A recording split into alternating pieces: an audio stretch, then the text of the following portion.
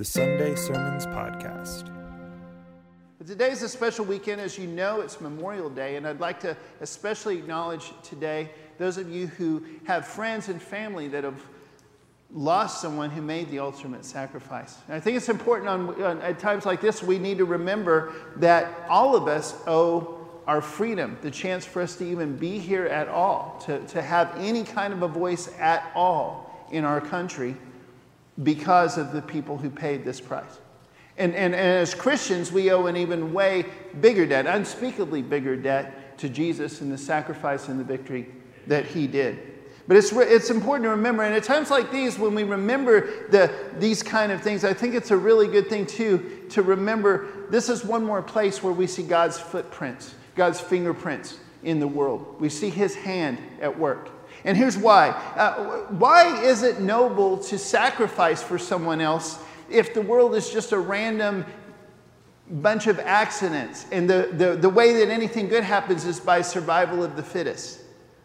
Why is it that almost every culture, no matter whether they believe in God or an alternative God or no God or whatever, they understand that it's a good thing. Deep down in our hearts and our souls, we know it's a good thing. It's a noble thing for someone to give their life for someone else. It's because we're made in the image of God. And no matter how broken and how twisted that image can be, way down deep on the deepest levels, there's something inside all of us that still know we were made in his image, male and female. We were designed to mirror our Creator. And so when we acknowledge that someone did something horrific and crazy and see that it was noble and good, that's one more way that we can see God at work in the world. I shared a couple weeks ago, and I just want to very briefly say this one more time. I love the movie Saving Private Ryan. If you've never seen it, you should if you're an American.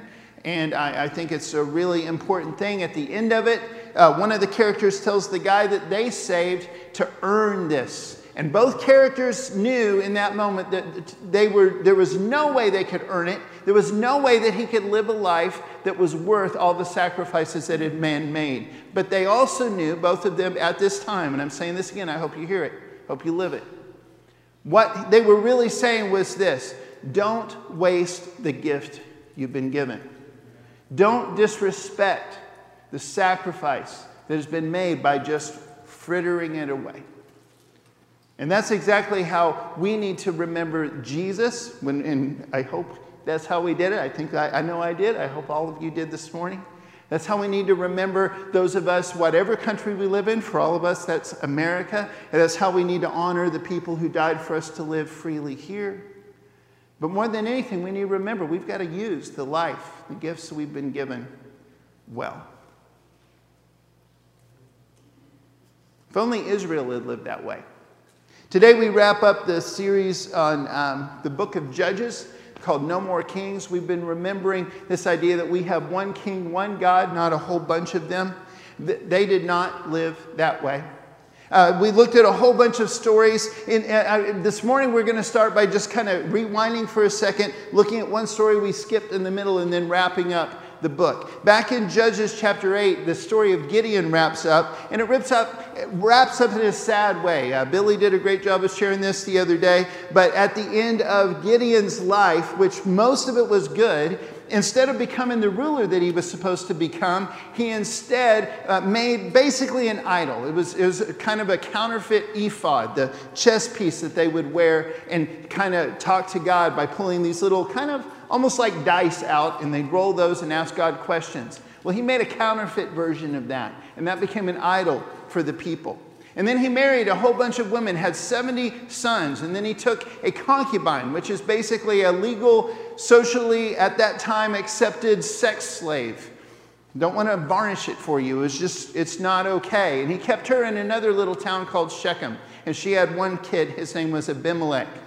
Well, chapter 9 starts, you see that Abimelech grows up and he ends up killing off all of his brothers and manipulating the situation so he gets to be the next leader. But notice that this pattern is not happening. This pattern throughout Judges, it's already dark, doesn't even happen here. The pattern is that they are Following God, then they turn away from God. They follow idols. And God abandons them for a while and says, fine, let's see how those idols protect you.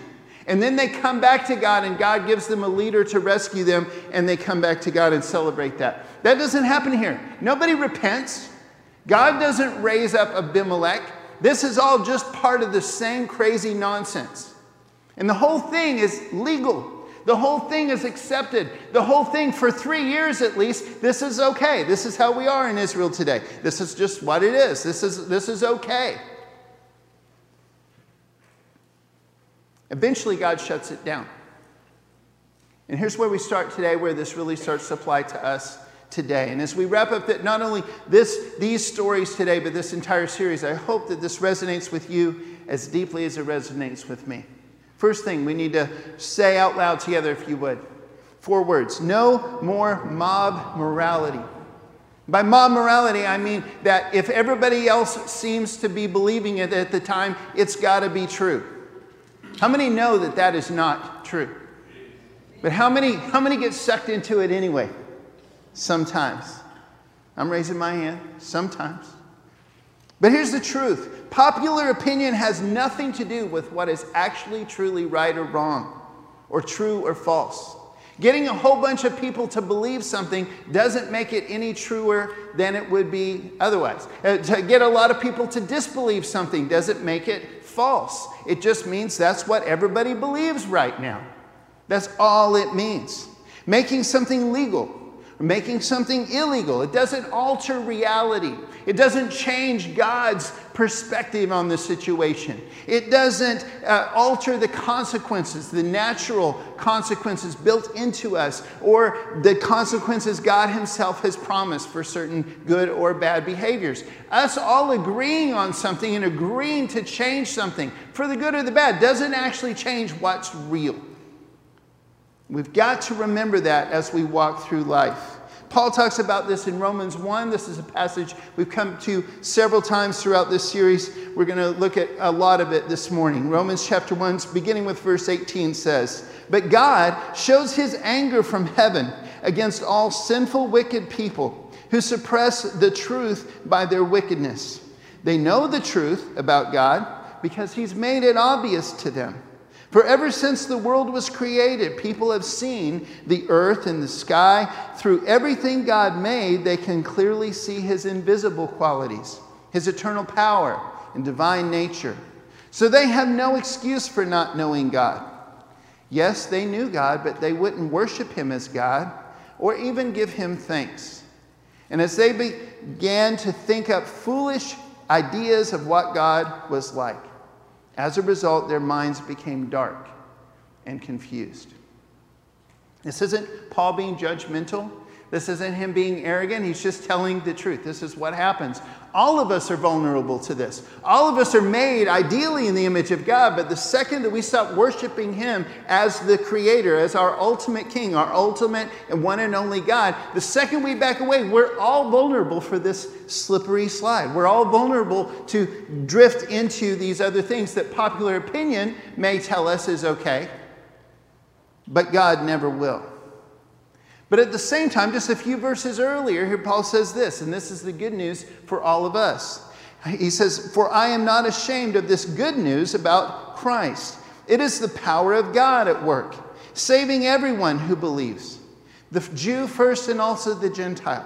This good news tells us how God makes us right in his sight. This is accomplished from start to finish by faith. And as the scriptures say, it is through faith that a righteous person has life." Some translations say it more like, "the righteous shall live by faith." But no matter how you say it in English, here's the truth that's always consistent throughout Scripture. To God, faith means trusting him enough that you actually obey him. That's what faith looks like in the Scriptures every single time. But that brings us already, somebody's going, "What? We're already point number 2? Look at us go." No more religion. Before you say that with me out loud, I want to explain what I mean by that. There's nothing innately wrong with having certain traditions or certain ceremonies or certain kinds of prayers or certain kinds of rhythms, or your family really likes this holiday or that holiday, or on birthdays you do this. There's nothing innately wrong with that. Here's the problem. Religious people talk to God, but they don't talk with God. They find comfort in rules and traditions, but they don't interact with a living personal deity. They don't actually connect with God. The stuff that they do, religion, when we say no more religion, what we're saying is no more relying on the things that we made up more than the things that God made up. That's where it gets dangerous. Religious people redefine faith from trusting God, the one and only true God, the one and only true creator, the one and only king. Instead of trusting him, that's what faith means. Instead of that, religious people say that your faith is whatever you choose to believe. You're a person of faith as long as you do what you say you believe. That's not God's definition. And it doesn't work. Let's say those three words together. No more religion. Well, at this point in history, now we're heading to the end of the book of Judges. We're going to wrap this up today. We're going to start in 17. We're going to kind of fast forward through. But now we've gotten to a spot where even that crazy broken cycle is just gone. It came back for a little bit. We had Jephthah and Samson and a couple other people. And now it's just gone. Now there's all these religious people. There's traces of this and that and this and that from God. But they're just making it up as they go along.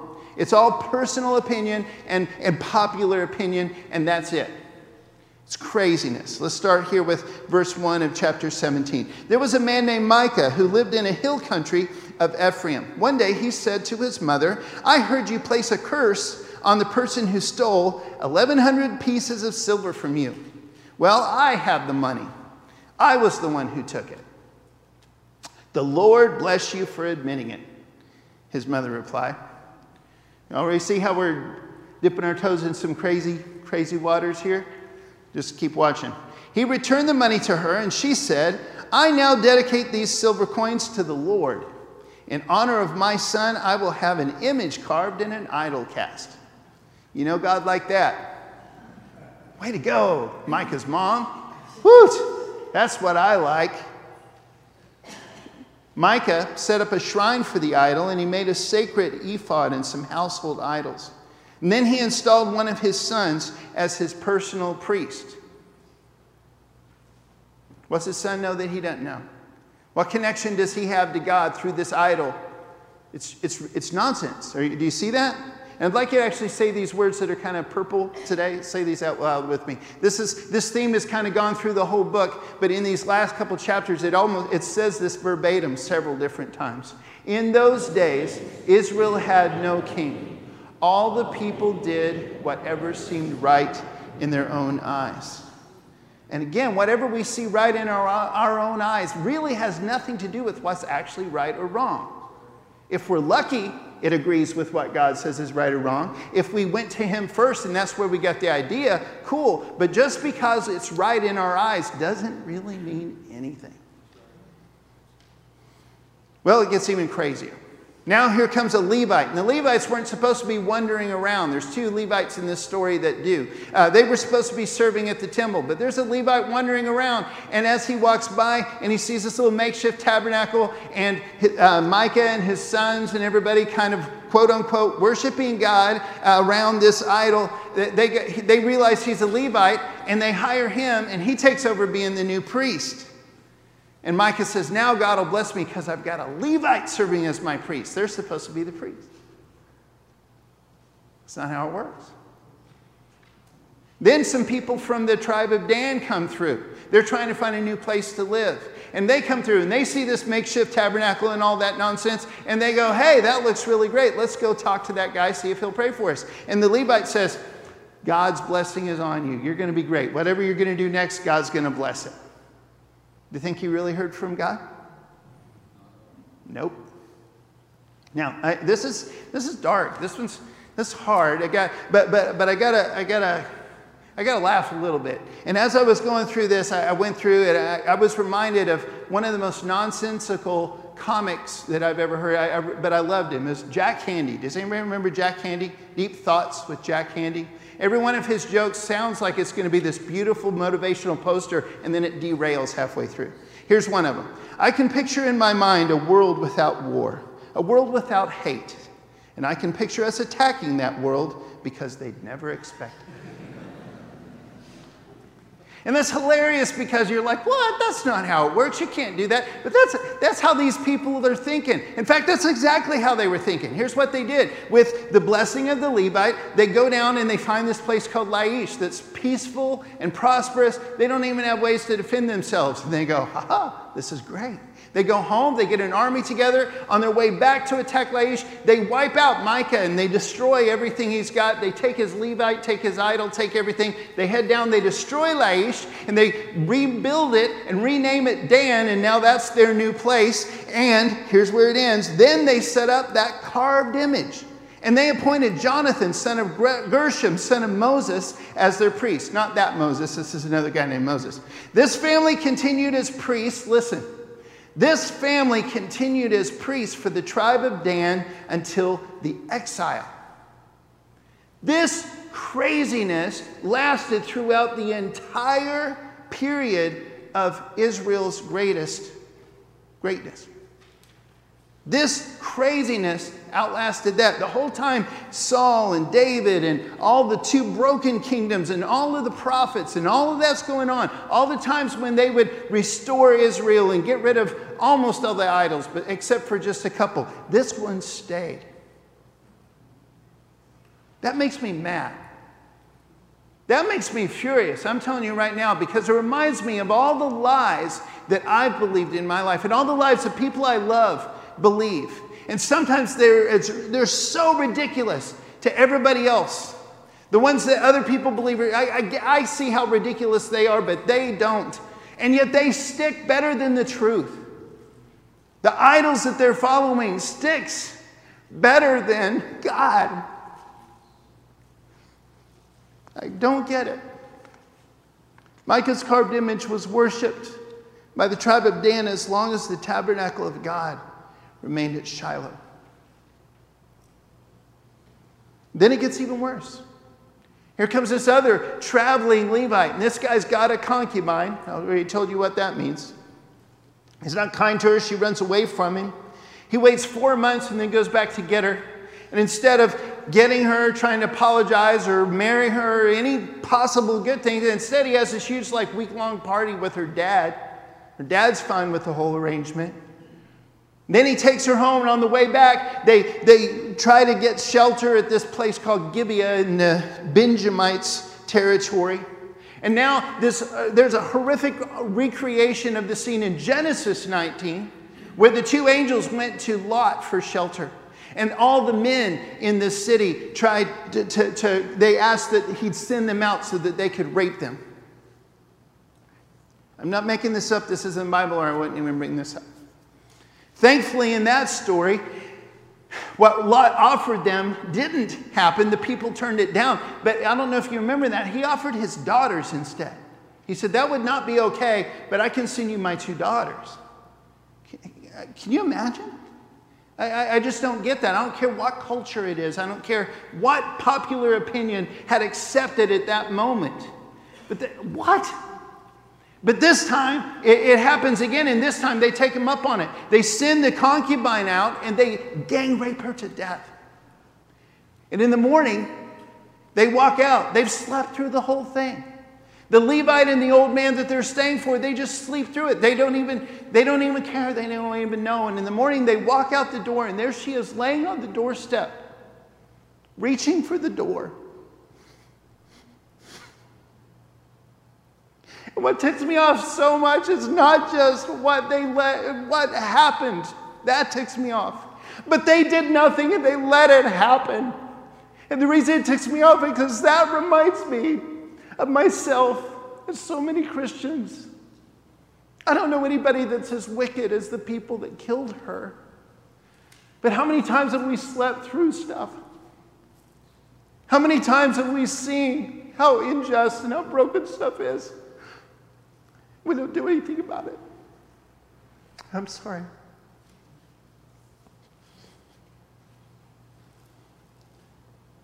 Well, Israel unites over this thing temporarily.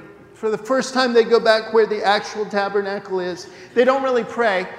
They kind of pretend. They don't do anything to the Levite or the old man. But they do decide that Benjamin, the tribe of Benjamin needs punished. So they go after Benjamin, and they lose 40,000 people because God's not in it. So they, for the first time in forever, they go back, and this time they really actually talk to God. They actually talk to the real priest. They actually have the real ephod and the Urim and the Thummim, and they actually fast and pray and offer sacrifices, burnt offerings, peace offerings. And this time they follow the plan that God has, and they're successful. They wipe out everybody except just 600 Benjamites.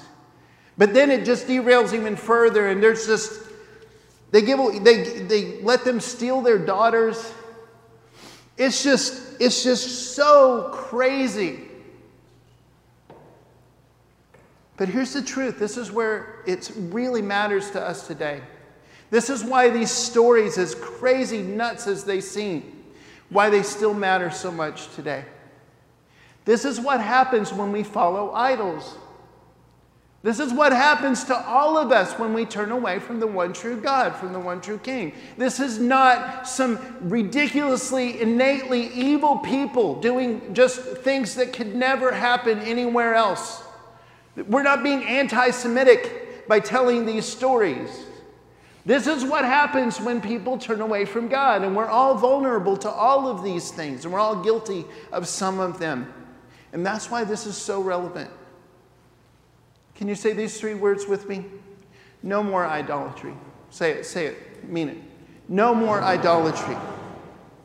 When we refuse to worship God as our one true God and King, we automatically, all of us, we descend from foolishness and confusion down into complete chaos on every level of our lives. And if we don't repent, this same pattern that we see over and over in Judges happens again. He backs off. He abandons us for a while, and he says, fine, let's see how that works out for you. Worship that God instead. Believe that lie instead. Go for it. See what happens. And then we become enslaved and conquered and oppressed by those lies and by those false gods and by those false beliefs. And then, hopefully, we come back to him. But if we never do, they destroy us.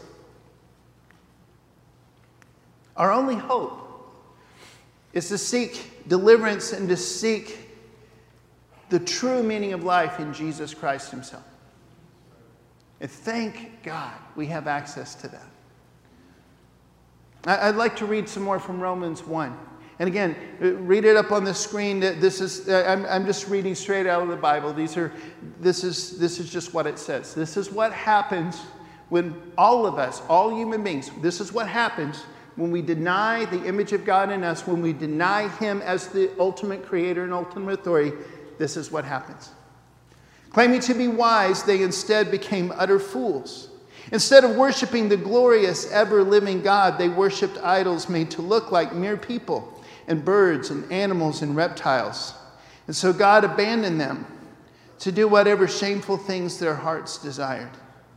As a result, they did vile and degrading things with each other's bodies. They traded the truth about God for a lie. So they worshiped and served the things God created instead of the Creator himself, who is worthy of eternal praise.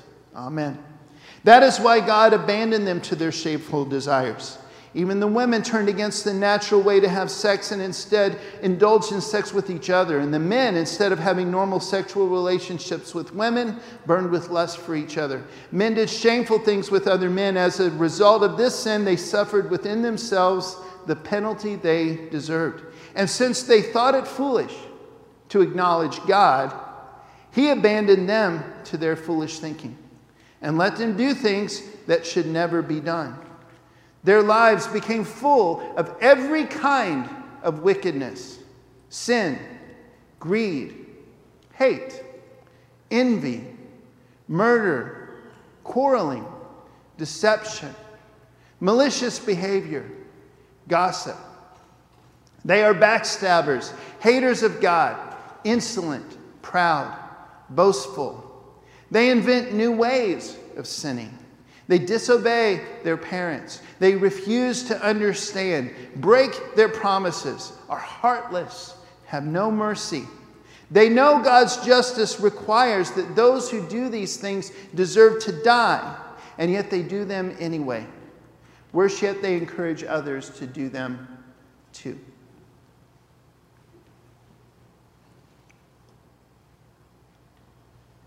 We're all probably several different spots on all those lists, but we're all on all those lists somewhere.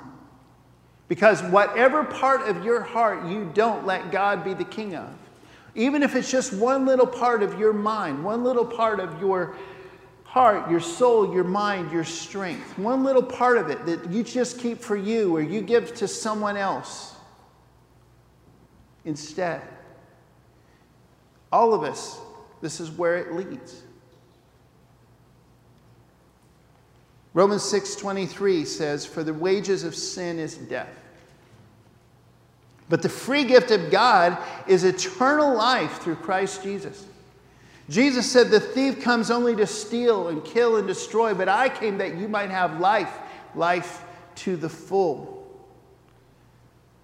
All of that is stuff that only Jesus can do for us, and yet the choice, as always, is up to us. And as we wrap up this morning, I'm about to ask you to make a choice again. I need you to hear this one last passage that kind of wraps this up. It's the goodness of God, the stuff only God can do, but the choice that we have.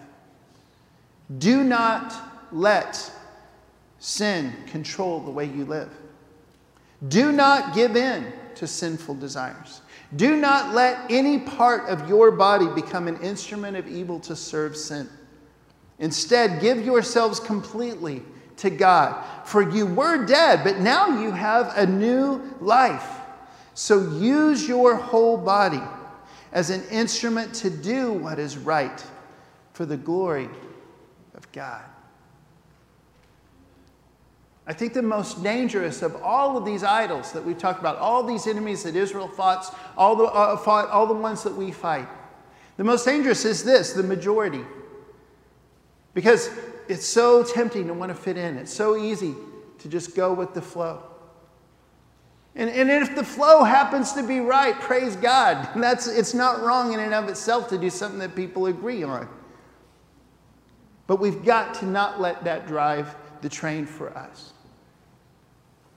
We've got to make sure that our religion is not something we make up, but that we're constantly balancing and measuring and reimagining everything that we do against the templates that God Himself gives us.